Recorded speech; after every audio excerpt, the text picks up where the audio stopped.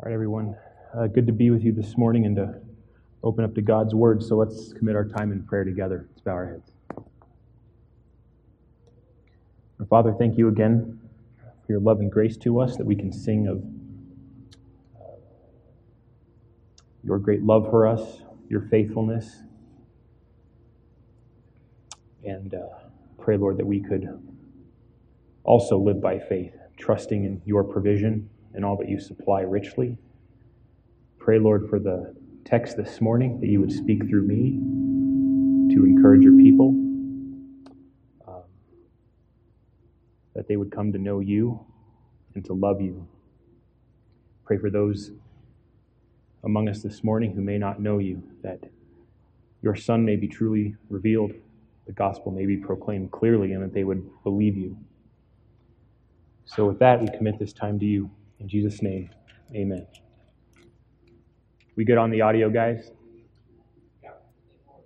Just need more of me? It's usually what happens. All right.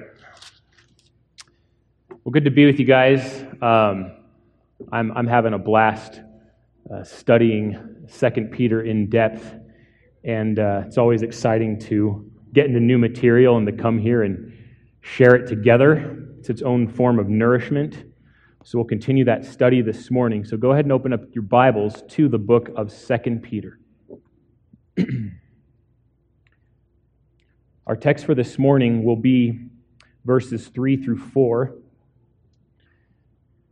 But to establish context, I will begin reading at verse 1 because, of course, all these verses are connected together. So please hear the word of the Lord being read. 2 Peter 1, verses 1 through 4. Simon Peter, a bondservant and apostle of Jesus Christ, to those who have received a faith of the same kind as ours, by the righteousness of our God and Savior, Jesus Christ. Grace and peace be multiplied to you in the knowledge of God and of Jesus our Lord, seeing that His divine power has granted to us everything pertaining to life and godliness, through the true knowledge of Him who called us by His own glory and excellence. For by these He has granted to us His precious and magnificent promises, so that by them you may become partakers of the divine nature, having escaped the corruption that is in the world by lust. May God be blessed by the reading of His word. So here we go, 2 Peter. Just reading through this several times, especially following 1 Peter, it really provides what I think is a fine sequel. While there is some overlap, 2 Peter really tends to stand on its own in terms of what is being presented. So remember, in 1 Peter, themes are important here. So in 1 Peter, it was standing in the true grace of God. That was the primary theme. Now, when it comes to 2 Peter, along with its own challenges that these churches are facing, the primary theme is to grow in the true grace of God. We want to become strong. We want our faith to last. We want to continually rest in the provision of grace that is ours through the gospel and through the work of Christ, and strive on to Christian maturity.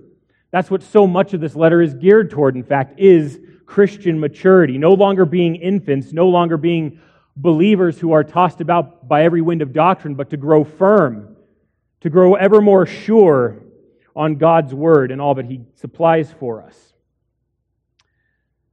So, in the opening couple of verses, we explored a very important theme. Now keep in mind, these things that we're going through in verses 1 through 4 lay an important groundwork for the entire book. And we've talked about the various themes that come about, as well as the various goals that we have in the study of a book like this. But if those goals are ever to be reached, we first have to focus on what Peter says at the very beginning. They lay the foundation for the rest of the book and for some very precious truths. Remember that when Peter describes why he wrote this letter, it was to remind the churches, right? It was to remind them, to call their mind to a certain place. And I believe that verses 1 through 4 really characterize those bedrock truths to which we constantly draw our thoughts, anchor them down in those truths. It is only by then that we can grow. So as you recall, well, if you recall, verses 1 through 2 that we covered last week, the theme was what Christ must be, right? These are things that Christ must be. And there were 3 of them. One was that Christ must be proclaimed. That's the first thing. We are to proclaim Christ in whatever capacity. Secondly, Christ must be believed, right? He must be trusted in. He must be acknowledged and believed upon as Lord and Savior and King. Thirdly, Christ must be known. So 3 very foundational things to call in mind in order to grow in the true grace of God, to grow in the knowledge and grace of our Lord Jesus Christ. 3 fundamental Christian convictions that I believe cut through all the haze and uncertainty that we experience both today and that obviously these churches were struggling with in the first century as persecution was mounting. This gives us immense clarity as to the mindset toward how Christ must be regarded if we are to grow in true grace. We must regard Christ in a particular fashion. We as a church must respond to Him and say, yes, He must be treated this way, right? These things must be in place. We must proclaim Him, we must believe Him, and we must know Him. We must know Him personally, intimately, deeply, and increasingly. So while verses 1 and 2 stress how we are to treat Christ, verses 3 and 4, I think, are even more impactful. They are more fundamental, actually. They describe how Christ treats us. So all of these things we are to call to remembrance so that we will continue to grow strong and contend for the faith. Now, before we get into the text directly, I want to give you what I believe is a major byproduct and benefit of our study this morning. And it is this. It is assurance. Many Christians we know struggle with assurance, whether or not we are truly in the faith. And this text, I think, provides immense encouragement regarding assurance for the Christian. Here's what usually happens regarding assurance. We typically go to the more subjective things, and these are good things. They are valid things. But we typically concentrate on issues like our ability to obey, our love for Christ, our spiritual growth, consistency in the Christian walk. It could be consistency in prayer, consistency in the Word, joy around other Christians. Those are all good things, and they serve the cause of assurance. But there's an ebb and flow to those that we have to acknowledge. Sometimes we stumble, sometimes we fall. Sometimes we forget who we are in Christ. And for those reasons, we lack assurance. But one thing I want to call our minds to through this text is the fact that our assurance is grounded in the things that Christ has done. Concrete, objective, even historical things that He has accomplished and continues to accomplish. Things that are neither taken away by force or failure, nor fade with time. See, our assurance isn't grounded ultimately in what Christ has done in us. It's ultimately grounded in what Christ has done for us. So for those of you struggling today with assurance, say, be encouraged. Right? Listen to what Christ has done, those things which cannot be denied. And remember this, you can doubt your salvation. You can have second thoughts about whether or not you are in Christ, but you cannot doubt what Christ has done. You cannot doubt Christ Himself. So see these couple of verses 3 and 4, as an opportunity to refresh your faith. A faith that God Himself has given to you, and a faith that God Himself will continue to renew and strengthen. So these are the things that Christ must be. Who Christ must be. And there are, according to last count, 5. And we'll try to move through this text with some level of speed and grace. But let's look at verse 3. So right out of the gate. 2 Peter chapter 1, verse 3. Seeing that His divine power has granted to us everything pertaining to life and godliness. So this is the first thing regarding who Christ must be. First, He must be the Christ of power. Simply put, He must be the Christ of power. Remember, this is how Christ reveals Himself to us. And there is a lot of healthy debate as to what the opening of this verse refers to, this seeing. Look at that word, seeing. Does that relate primarily to the opening 2, or does it relate primarily to what we will see in terms of spiritual growth in verse 5. I'm not exactly sure, but we can rest assured that God knows and that you can see the connection between this passage and the one that follows it and the one that precedes it. Both can be explained by this passage. That we are only to understand our receiving of grace or receiving of faith by the righteousness of Christ. We are only to see that we have grace and peace in verse 2 based on what Christ has given us by His power. Furthermore, it is through all these things, it is who Christ is, that we are able to even experience spiritual growth. So all of these things, regardless of what the grammatical connection is, the point to see is that it is all grounded in who Christ must be. And first, He is the Christ of power. We can take no less.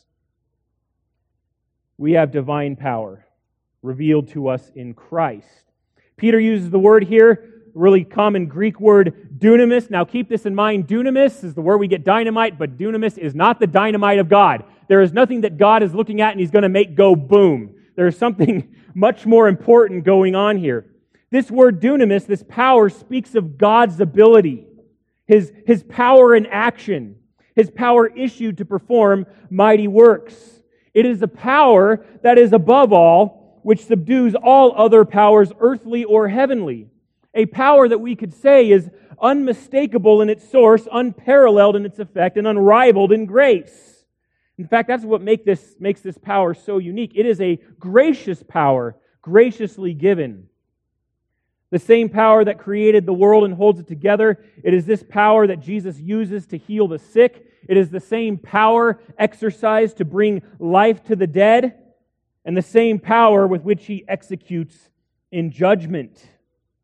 It is this power that He wields to forgive sins, to grant righteousness. It's the power which continues to give us everything we need for a righteous life. We'll see that ahead. And it's for, as Peter says, life and godliness. So the power of God, as it were, becomes the foundation of His image bearers, that is us, fulfilling their very purpose, which is to honor and glorify Him. See, it is this power which Paul says is the power of God into salvation. According to 1 Corinthians 5:4, it is in this power of Jesus that the church itself assembles. You know that when we assemble, we are assembled in the power of Christ. His power is brought to bear when we come together for worship. Listen to what Philippians 3:20 through 21 says. For our citizenship is in heaven, from which also we eagerly wait for a Savior, the Lord Jesus Christ, who will transform the body of our humble state into conformity with the body of His glory. Now listen to this. By the exertion of the power that He has, even to subject all things to Himself. So two very important things going on here with the exercise of God's power. One is the power to bring resurrection life. It is the power to transform our bodies from corruptible to incorruptible. Secondly, we see that this power is the same power that subjects all things to Himself. It is a conquering kind of power in which every knee will bow and every tongue will confess that Jesus Christ is Lord. And I think to the great encouragement of the believer, it is through this very power, as Paul will say in Romans 8:28, that all things work together for good. Why can they work together for good? Because it is the power of God at work in it. The very power of the Lord Jesus Christ. Of course, we use these scriptures and we emphasize this because it is by this power that He grants us life and godliness. So this is a power that is continually at work. It's not something that is just confined to sort of a divine on and off switch, right? Like a current. It is a power that is always running, always at work, always accomplishing God's good and perfect purposes. And so, by this divine power, it says that Jesus has granted to us everything pertaining to life and godliness. And what a benefit, what a blessing this is, knowing the various struggles that these churches are enduring. Right? Struggle from without regarding those who are persecuting them, and struggle from within regarding false teachers who are peddling false gospels and denying the promises of God. We need power to resist that. We need power to remain standing in place, and we need power to grow in place. And this is why he speaks of life and godliness. And we want to acknowledge here that this power that the Lord Jesus gives, that he reveals, is one that is revealed with great generosity. See, God can never be accused of being miserly, of being stingy, of withholding something from us that we need. I mean, that was how he was accused of in the garden. When the serpent came to Eve, God is holding out on you, right? God knows that the day you eat of the fruit, you will be like him, knowing good and evil. The fact that Peter writes this here demonstrates to us that God is not withholding good things from us, that God is not failing to give us everything we need. It says he has granted to us by his grace that Christ is a gracious Lord. He has granted to us everything pertaining to life and godliness, right? So there's nothing lacking. There's nothing we need to search from within, right? Look within yourself, right? There's none of that when it comes to living a life under the purview of Christ's abundance to us. He grants his saints everything that pertains or is involved in life and godliness. Right? He's given us everything in an exceedingly generous manner. What is this life spoken of? Very simple words here, life and godliness. And the two go together because we are called to live a godly life, right? A life devoted to bringing God glory. That's another way that the word godliness can be translated, is a life of devotion or even a sacred duty. But godliness, it remains. So we say, what is this life spoken of within the context of godliness? A few things to quickly remark. One, it is a life by God. That's the first thing you know. It is a life by God, meaning that it is authored by and sourced in God himself. Right? We do not understand life apart from understanding God, because God is life and he is the life giver. So it is a life by God, right? Which makes it holy, which makes it all good. And here's the second one coming from this. It's a life by God, but it's also a life from God. Here's where grace is engaged, right? He has granted us this. The fact that he has granted us everything pertaining to life means that he has given us new life. He's given us eternal life. Life free from the power of sin and the power of death. Thirdly, it is a life in God. That all that we do is in reference to him. All that we do is for him. All that we do is because of him. See, this life in him colors our very existence. We are alive in Christ, and Christ is alive in us. That's what Paul was explaining to the Galatians. Not I who live, but Christ lives in me. Here's another one. It is a life with God, right? Here is the joyous occasion of a life of fellowship. When God calls us to himself, he calls us to life with him, life in his presence. And so it is in this life with God where we walk with him, right? A constant, ongoing, day-by-day life lived in faith with God, with his fellowship, with all of his blessings, with his undeserved favor shown toward us. And finally, it is a life for God, right? He gives this richly to us, but ultimately it is lived for his glory, for his honor, and to make his name great. See, God is the one person who has the right to claim that all is done for his glory. It is right and good that he demands such a thing, and it is right and good that he should ask it of us, that he should command it of us, that that the life that he gives us is to be lived for him, so that he will be proclaimed faithfully. Right? This is what he calls us to. So everything, see, nothing is missing from us. There is nothing that prevents us from living a life of godliness. God has given it all to us in Christ. And so all this generosity comes from his heart. He desires life. He desires godliness from his people and for his people. And that which He conforms His people to, He will give exceedingly abundantly above all that we can ask or think.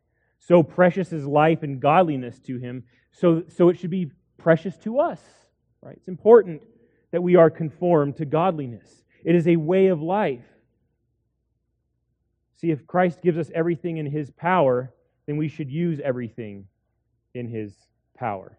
So note how the Scriptures speak of this provision. In Psalm 84:11 we read this, "For the Lord God is a sun and shield. The Lord gives grace and mercy. No good thing does He withhold from those who walk uprightly." See, those who walk uprightly are those who belong to Him, those who walk by faith. This is not works righteousness in view. Those that by His own power, in His strength, walk righteously. And He gives them grace and glory, and He does not withhold any good thing to those who know Him.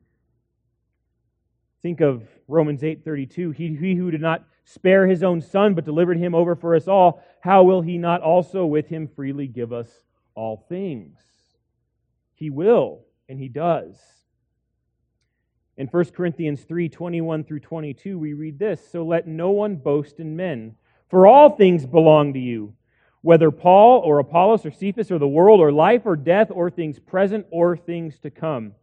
All things belong to you, and you belong to Christ, and Christ belongs to God." So this, I think, really explains the depth, really the scope of this life that Christ has given to us, these things that really characterize life and godliness. It says everything, right? Everything. And so even things that, think of death, for instance. Paul mentioned this in 1 Corinthians 3. Or the world, or life, or death. It means even death itself, right? Something that some of us really dread. We don't like to think about death, even though it's a conquered enemy. But even death will fail to, in the end, to rob us from our everlasting joy and satisfaction in Christ. It will ultimately lose. It will not compromise our life in Christ. In fact, ultimately it will be swallowed up in victory. But within that scope, all things belong to us. Why? Because God has granted it so. So that is the Christ of power. Secondly, we have this.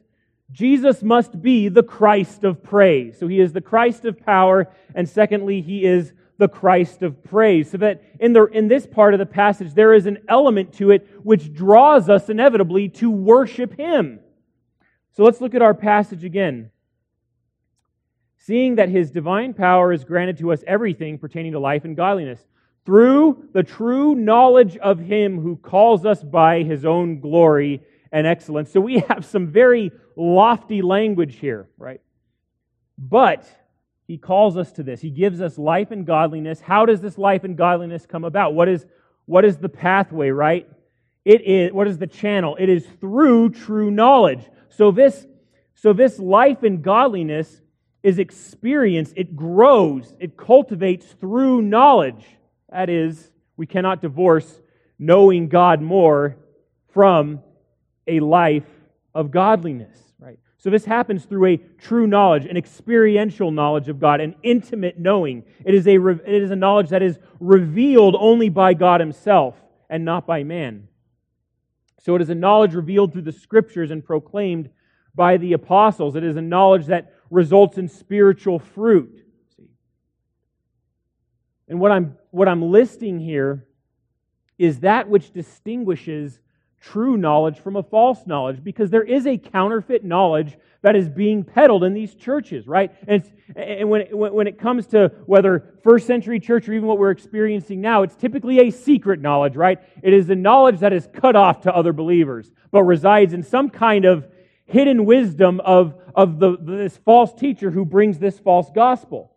And you have to join his ranks. You have to become his disciple in order to become aware of this transforming knowledge. But we say no, the knowledge that has been given to us through the gospel is a sufficient life-transforming revelation from God Himself. And so how do we know it's a true knowledge? Okay, so backing it up, true knowledge is revealed in the Scriptures, right? It's the apostolic faith proclaimed. Secondly, it's a knowledge that results in spiritual fruit. That is, To know Christ, friends, is to become like Him. If you truly know Christ, you will be like Him. Which means also that you sin less. If you really, a true knowledge will produce sanctification, and sanctification will mean that you will sin less. You will come to hate your sin. You will flee from sinful opportunities. The third thing, a true knowledge results in obedience. You will obey God. You will delight in His Word. You will love His law. In 1 John 2:3 we read this, "By this we know we have come to know Him if we keep His commandments." How do we know we truly know God? We keep His commandments. And His commandments, I love saying this, His commandments are not burdensome. They are obeyed in the power of the Holy Spirit. So even in obeying His commandments, God helps us. It's part of the exercising of His divine power.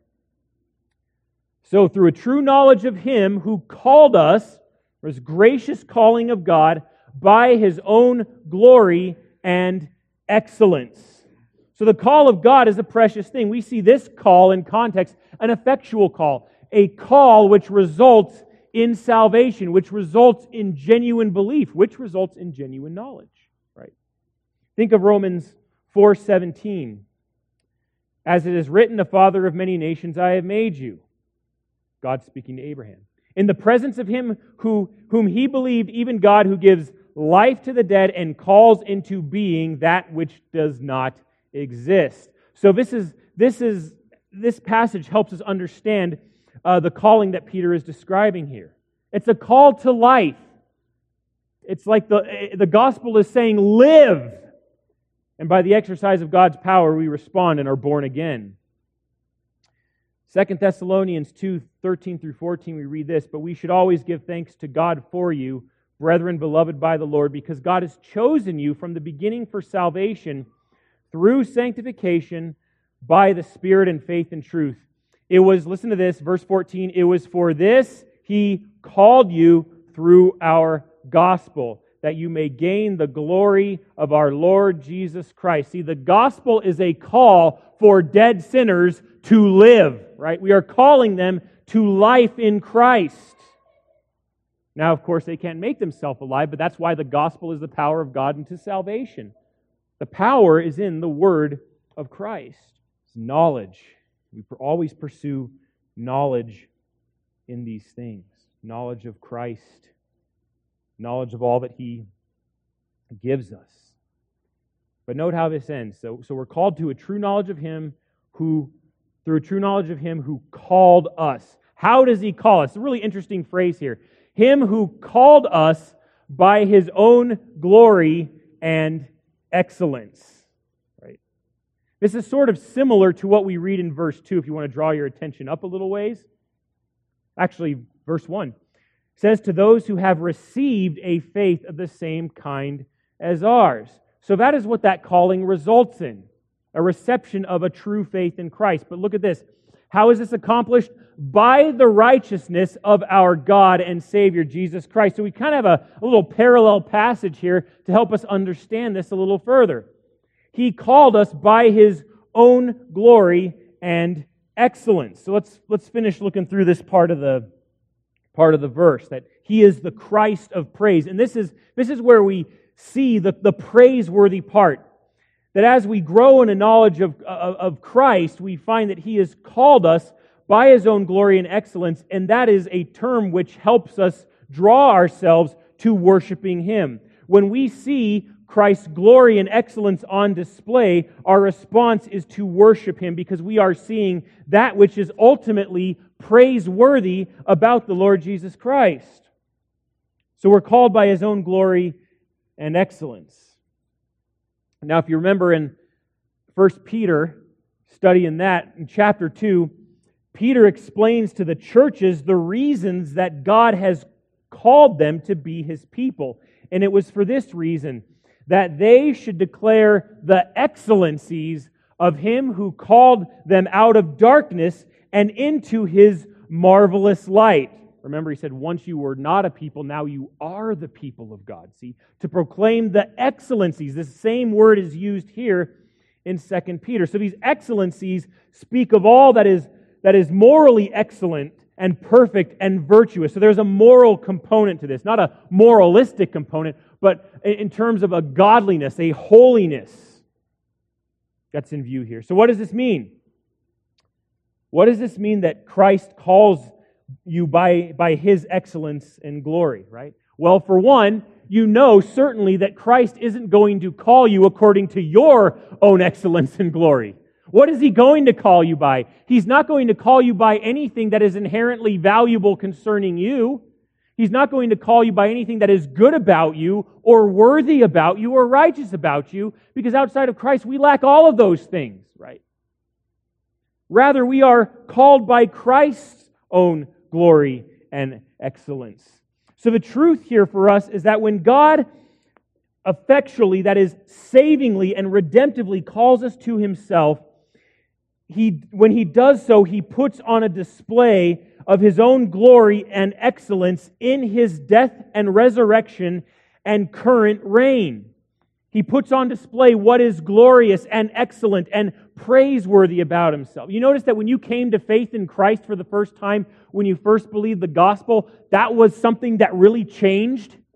Because before, you didn't see Christ as glorious. You didn't see Him as excellent, right? I don't know what you saw it as, but it definitely wasn't those things. Okay? But now that you are in Him, when you came to Him, when you came to a true saving knowledge of Him, those were the things that were revealed to you, right? Those were the things that were put on display. Is that Christ is glorious and that He is most excellent. And all that pertains to the gospel in that is revealed. And yet Christ calls you to that, right? His own glory, right? That you may be a partaker of that. His own excellence, that His people now see clearly a standard of what is righteous. So this glory and excellence definitely has a benefit for us as we live a life of godliness. But we must see that He puts Himself on display, and that elicits all that is praiseworthy and desirable and precious to His people. So He calls us by that, right? Just as He called us by His righteousness, He calls us by His own glory. It was to call a people to Himself was in and of itself a glorious and excellent act. Why? Because God declared it so. It is a praiseworthy thing that God calls people to Himself. So on the heels of that is our third one, is that He must be the Christ of promise. So look at verse 4. We are in verse 4. For by these He has granted to us His precious and magnificent promises, so that by them you may become partakers of the divine nature. I love this verse. So, look, this really tells us what Christ has given us generously in light of life and godliness. Peter says, His precious and magnificent promises. See, through these things, we could go back and say His own glory and excellence, right? They are magnified even more by granting to us His precious and magnificent promises. So two very key words here, because I definitely do not want us to treat with some casual, apathetic attitude the promises of God, right? We want to know what God thinks of these promises, and He says through Peter, they are two things. And this is not an exhaustive list. They are precious to us, and they are magnificent. So precious simply speaks to what we understand in common language as precious. It's valuable, right? Peter brings us up in his first letter when he tells the churches that they were not saved by corruptible things like gold and silver. Though they may seem valuable in the earthly sense, they pale in comparison with what Peter says is the precious blood of Christ as of a lamb without blemish and without spot. And so we have to think of the promises of God this way. But they are precious, not because of just what they are, but because of what they aren't, right? We understand the promises in terms of what they give. They give eternal life, they give abundant joy, and so on and so forth. But think of what they aren't. They are without defect, right? They aren't defective, they aren't compromised, right? They are beyond compare. They are exceedingly precious to us, and they lead to life eternal. He says they are magnificent, very great. Just think, as the Greek reflects, they are mega promises, right? Yes, these promises are great, but they are extraordinary. They are magnificent. They are meant to portray to us a God who is worthy of our worship, right? That is how we respond. These things lead us to praise Him. So the question becomes this. These promises are precious and magnificent, but what are the promises in view? And when I really started diving into this, there's far too many to list. I mean, look at God's promises given and note that He keeps every one. That's a promise, right? It's a word that God gives that He will keep, right? That He will fulfill and will not fail to do so. These are precious promises. He says, by them, right? These promises relate to partaking of the divine nature, as He'll describe later on in this text. But what are these precious and great promises? So quickly in 2 Peter, write these references down because Peter references the promises in three ways specifically, but I think this passage goes beyond it. So just so we have them written down and see a pattern develop. In chapter 1, verse 11, one of the promises is entrance into the eternal kingdom, right? Chapter 3, verse 4, the promise mentioned is of His coming in judgment. Remember, unbelievers are mocking this promise. Where is the promise of His coming? But this is a promise mentioned and it will happen. It did happen. Chapter 3, verse 13, we have the promise of the new heavens and new earth. Right? Very creation is being transformed through the proclamation of the gospel in the expanding kingdom of God. So those are the three promises we have in view. But note, they are all related to the gospel. And one of them is related to a rejection of the gospel, but they all have their connection there. But what are these promises? I just want to encourage you guys because as we survey what the Scriptures say about these promises, we can rest assured that God has kept His word, and that He will never take these promises back. They cannot ever be forfeit, right? So let's use Hebrews 8:6 as a baseline text, because it is Hebrews 8:6 that explains our partaking of the new covenant. This is what these promises ultimately point to, is God through Christ's blood establishing a new covenant with His people, with Israel. Now listen to what Hebrews 8:6 says. But now He has obtained a more excellent ministry by as much as He is also the mediator of a better covenant, which has been enacted on better promises. And to sum that up very succinctly without going down too many rabbit trails, the main reason I think that they are better promises is that, one, they are mediated through Jesus Christ. Okay, we'll throw in a second one, as these promises are permanent. They are conditional, but the conditions have been met through Christ's life and work, right? In the Old Covenant, the promises were conditional. You could say that's one of the reasons that the Old Covenant is referred to as a covenant of death, right? The letter kills, the Spirit gives life. So what were these better promises? We can draw our attention to texts that we have been to often, very quickly, from in Jeremiah 31, and then the prophet Ezekiel talk about the new covenant, the law written on their hearts, a new heart, all announced through the prophets, right? So we have that. I believe that the new covenant is in view. And the new covenant comes with certain benefits, right? Certain particular benefits which are given to everyone who is a part of that new covenant. Okay. Now, one of these is very important to mention. Isaiah 32:15. Write that reference down. I encourage you to go through these later. In Isaiah 32:15 we read this, "But this He said in reference to the Spirit, whom those who believed in Him and who were to receive, for the Spirit was not yet given because..." Oh, sorry, I got the wrong reference there. That's John 7:39. "But this He said in reference to the Spirit, whom those who believed in Him were to receive, for the Spirit was not yet given because Jesus was not yet glorified." So that's one of the primary benefits of the new covenant, is the giving of the Holy Spirit to dwell with the entire new covenant community, to seal their hearts for the day of redemption, and to call to remembrance the promises of God. So the Spirit dwells with God's people in the new covenant in a way that He did not dwell with those in the old.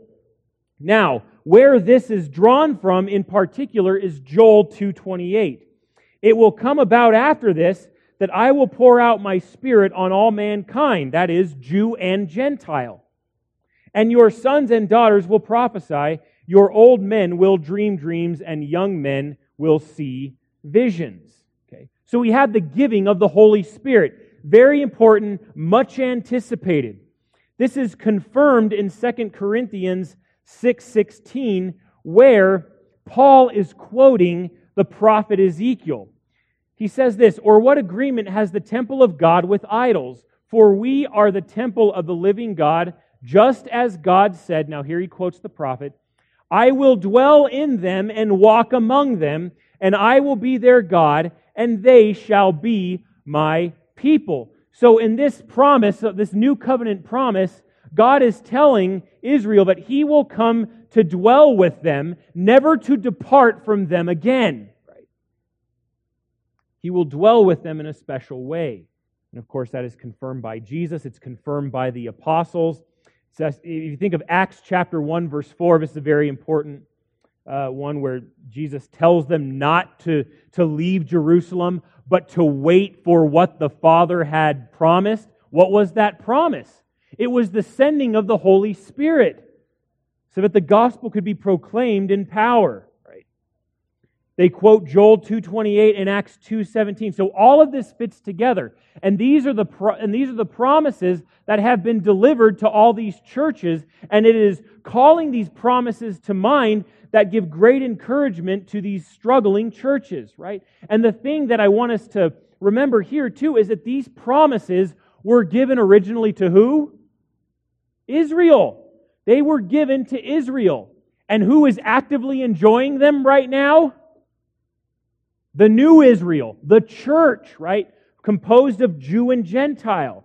They are enjoying these benefits, being a part of the new covenant with the dividing wall breaking down. So this is huge for the church, that these promises are now being fulfilled not only in ethnic Israelites, but also in Gentiles who have been called to be a part of God's new covenant community. Remember what we described as the new humanity. Listen to Acts 33, also referring to the Holy Spirit. "Therefore," Peter's preaching, "having been exalted to the right hand of God, and having received from the Father the promise of the Holy Spirit, He has poured forth this which you both see and hear." See, the presence of the Holy Spirit in the ministry of the gospel could not be denied. It was evident that the power of God was at work. In Acts 5:31 we read this, "He is the one whom God exalted to His right hand as a prince and a savior to grant repentance to Israel and forgiveness of sins." That is to say, we are not waiting for some end-time fulfillment of this promise. He is, according to this text, God has, through Christ, granted repentance to Israel and forgiveness of sins through the new covenant ministry of the Holy Spirit. This is happening now. And we are a part of it as proclaimers of the gospel. Also confirmed by Acts 10:45. All the circumcised believers who came with Peter were amazed because the gift of the Holy Spirit had been poured out on the Gentiles also. Right? Galatians 3:14 says a similar thing. In order that in Christ Jesus the blessing of Abraham might come to the Gentiles. So it was never in the mind of God that it would be confined only to ethnic Israelites. It was meant to expand beyond the borders of Israel, to go out to all the world, to bring the Gentiles in, so that the kingdom of God would be expanded to the ends of the earth. So really that the borders of Israel, of true Israel, I will say, would be expanded to the ends of the earth. One more, Ephesians 3:6. To be specific, the Gentiles are fellow heirs and fellow members of the body and fellow partakers of the promise in Christ Jesus through the gospel. On and on and on this goes, this promise of God. These are gospel promises fulfilled in Christ. Right? In Romans 15:8, we read this, "For I say that Christ has become a servant to the circumcision on behalf of the truth of God to confirm the promises given to the fathers. On and on. Romans 9, 8, 9. Write these down. Write these down. You can do your own homework. Because this is encouragement for us. We know that God's Word is true and active. So Romans 9, 8 through 9, the same thing. 2 Corinthians 7, 1 gives us motivation for a holy life. 2 Corinthians 7, 1, therefore, having these promises, beloved, let us cleanse ourselves from all defilement of flesh and spirit, perfecting holiness in the fear of God. One important text, Galatians 3:16, now the promises were given to Abraham and to his seed. He does not say and to seeds as referring to many, but rather to one, right?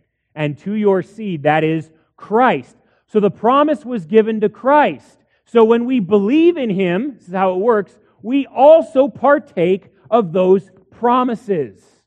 Because they all ultimately are pointed to Him. And that's why Paul can tell the Corinthians, it's in Christ, right? All the promises of God are yes.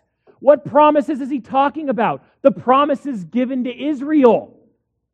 And now Jew and Gentile, by faith in Jesus, the one to whom these promises are ultimately given, can now be enjoyed by faith. That is how all these promises fit together.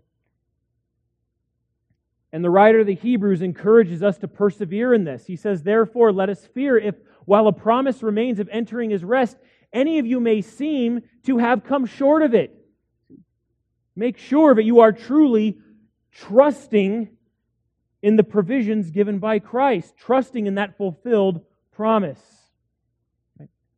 Hebrews 6, 11 through 14, another good one. Hebrews 9, 15, Hebrews 10, 36.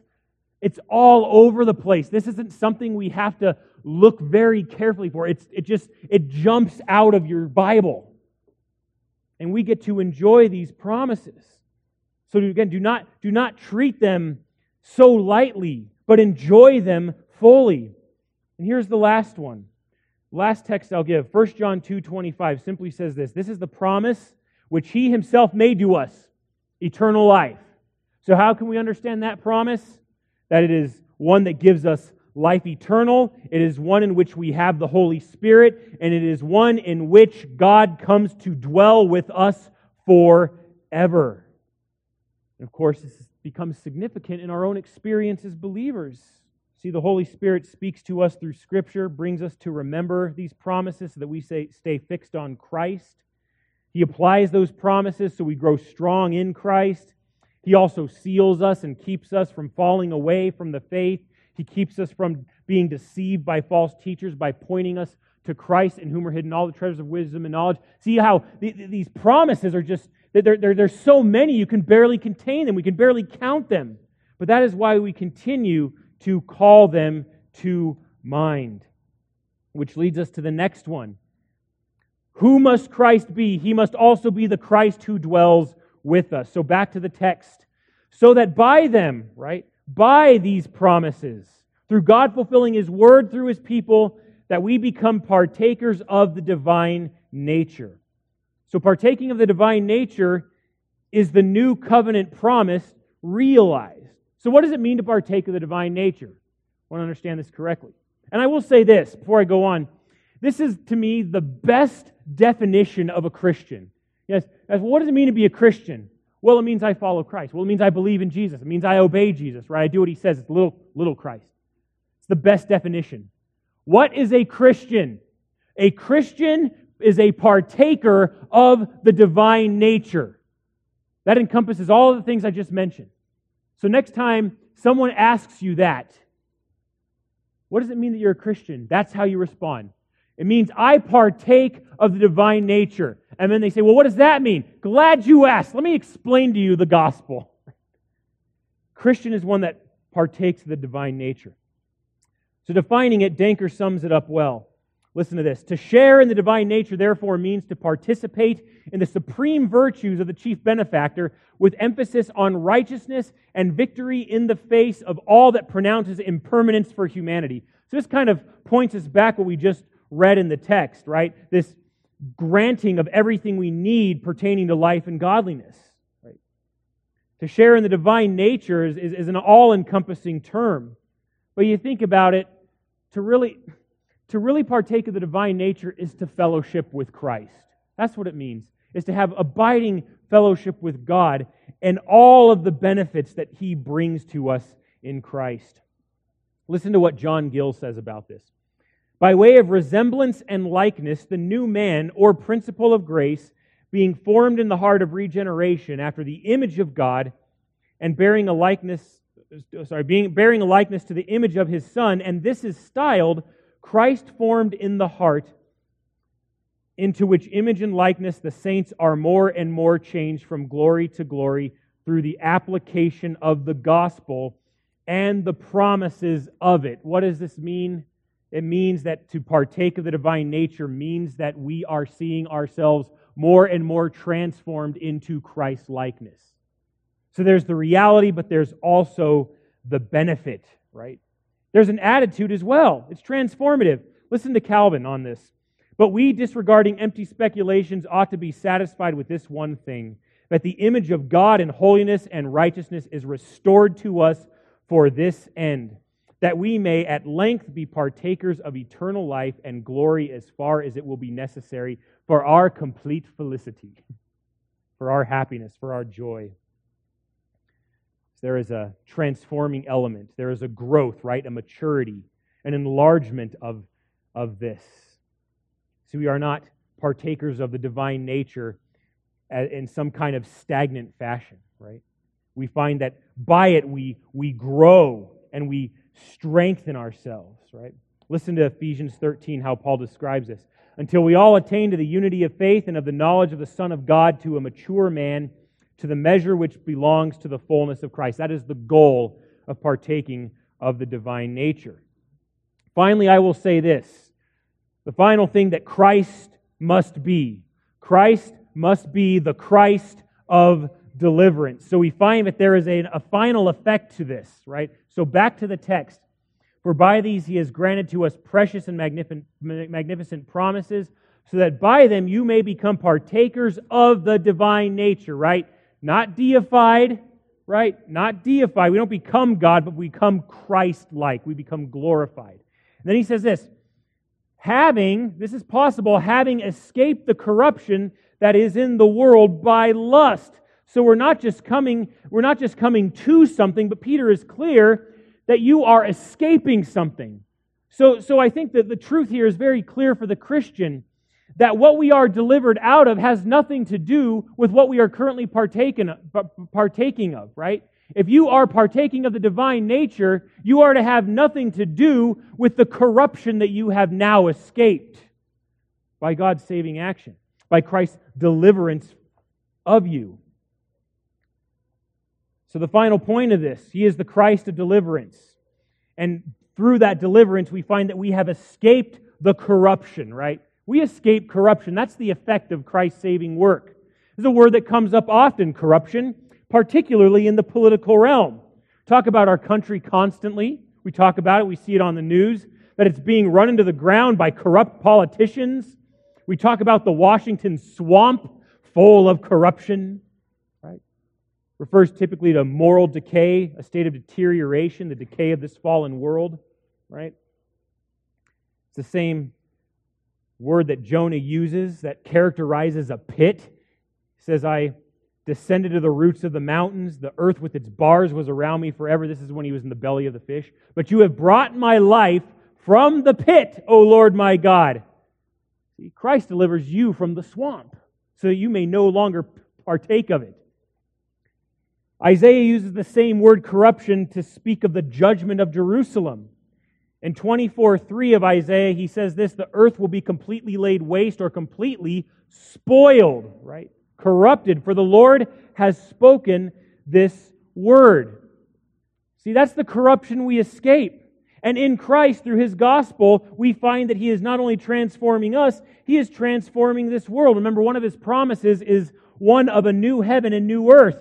We desire as proclaimers of the gospel that God's will be done on earth as it is in heaven. And I believe one day it will.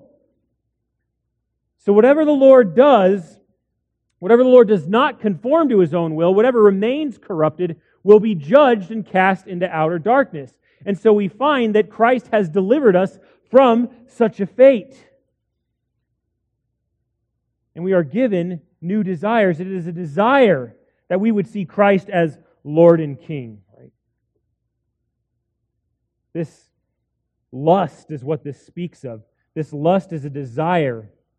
A desire that is counter to the will of God. It is a desire which does not receive Christ as Lord and King. It is a self-exalting desire in which man seeks to liberate himself both from divine authority and divine grace. It resists both of those. It rejects both of those, even while we are calling men to embrace them and to see the praiseworthiness in them.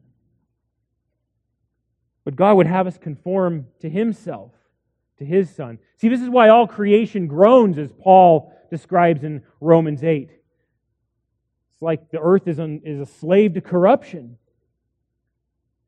But as we proclaim the gospel, that which the Lord redeems, He will be faithful to do so. That which He brings into conformity will be saved, and whatever is left will be judged. So important is this that it is a personal thing, right? This is what we desire even for our very body. In 1 Corinthians 15:42, we read this, "So also is the resurrection of the dead. It is sown a perishable body, it is raised an imperishable body." A body without corruption. We are corrupt now, but even corruption will be removed from us. That is the degree to which God delivers us from this world. Right?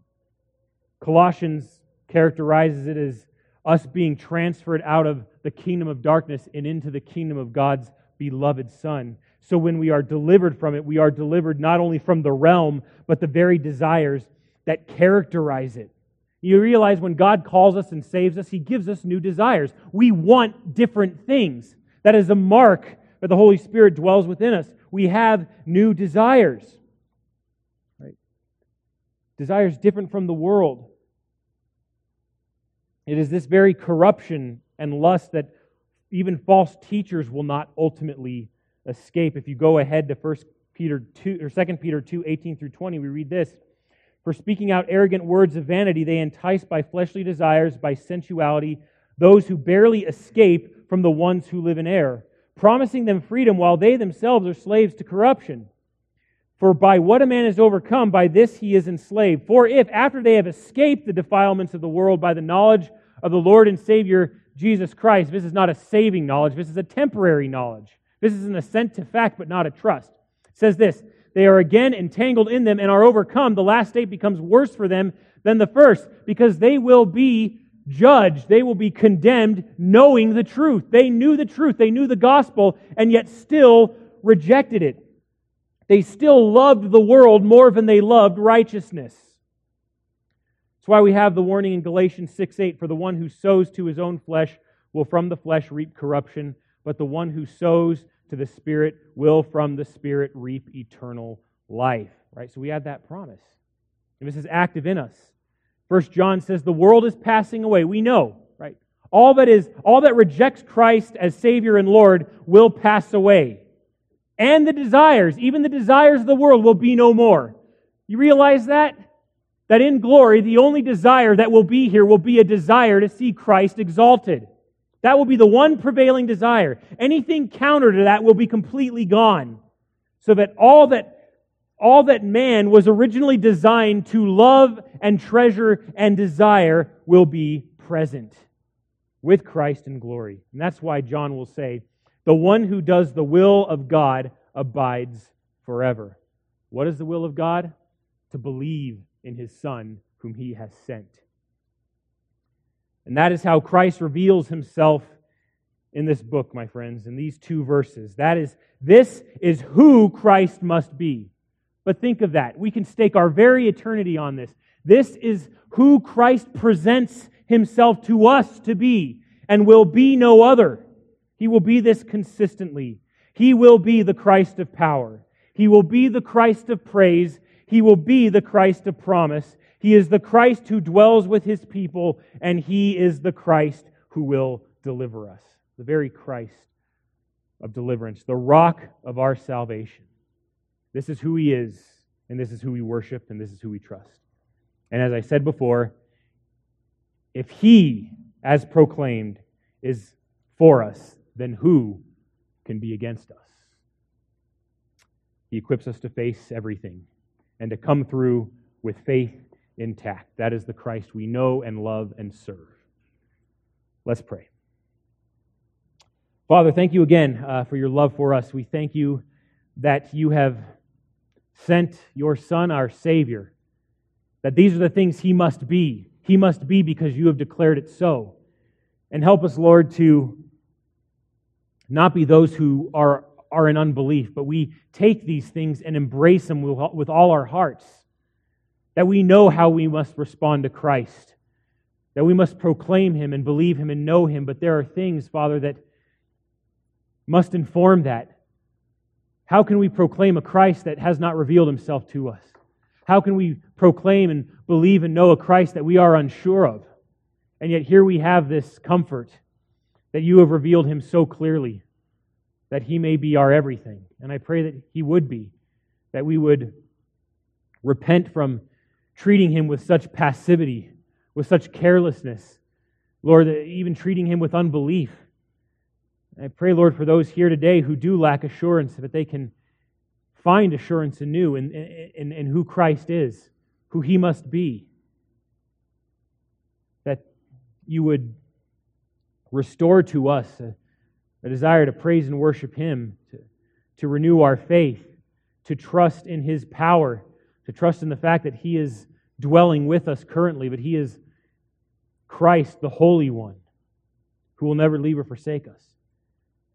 That He has demonstrated that very thing by delivering us from this world that is corrupt and passing away, giving way to a new heaven and new earth, or that you are restoring creation, that you are exalting it so that it will be a place for you to dwell with your people. Help us, Lord, to be faithful. And there's so much we went through today. It's a lot to digest and to consider. But please give us the wherewithal and the humility and the grace to consult your word and to examine these things to see if they are so, and to not go unchanged by them. This is your word that is spoken to us, Father, and we want to see this knowledge, Lord, this transforming truth do a real work in us, that as your church we may stand not alone but together as your people to see your Son proclaimed with passion and with truth and with clarity, that our faith would continue to be strengthened and continue to spread among those who do not yet know you.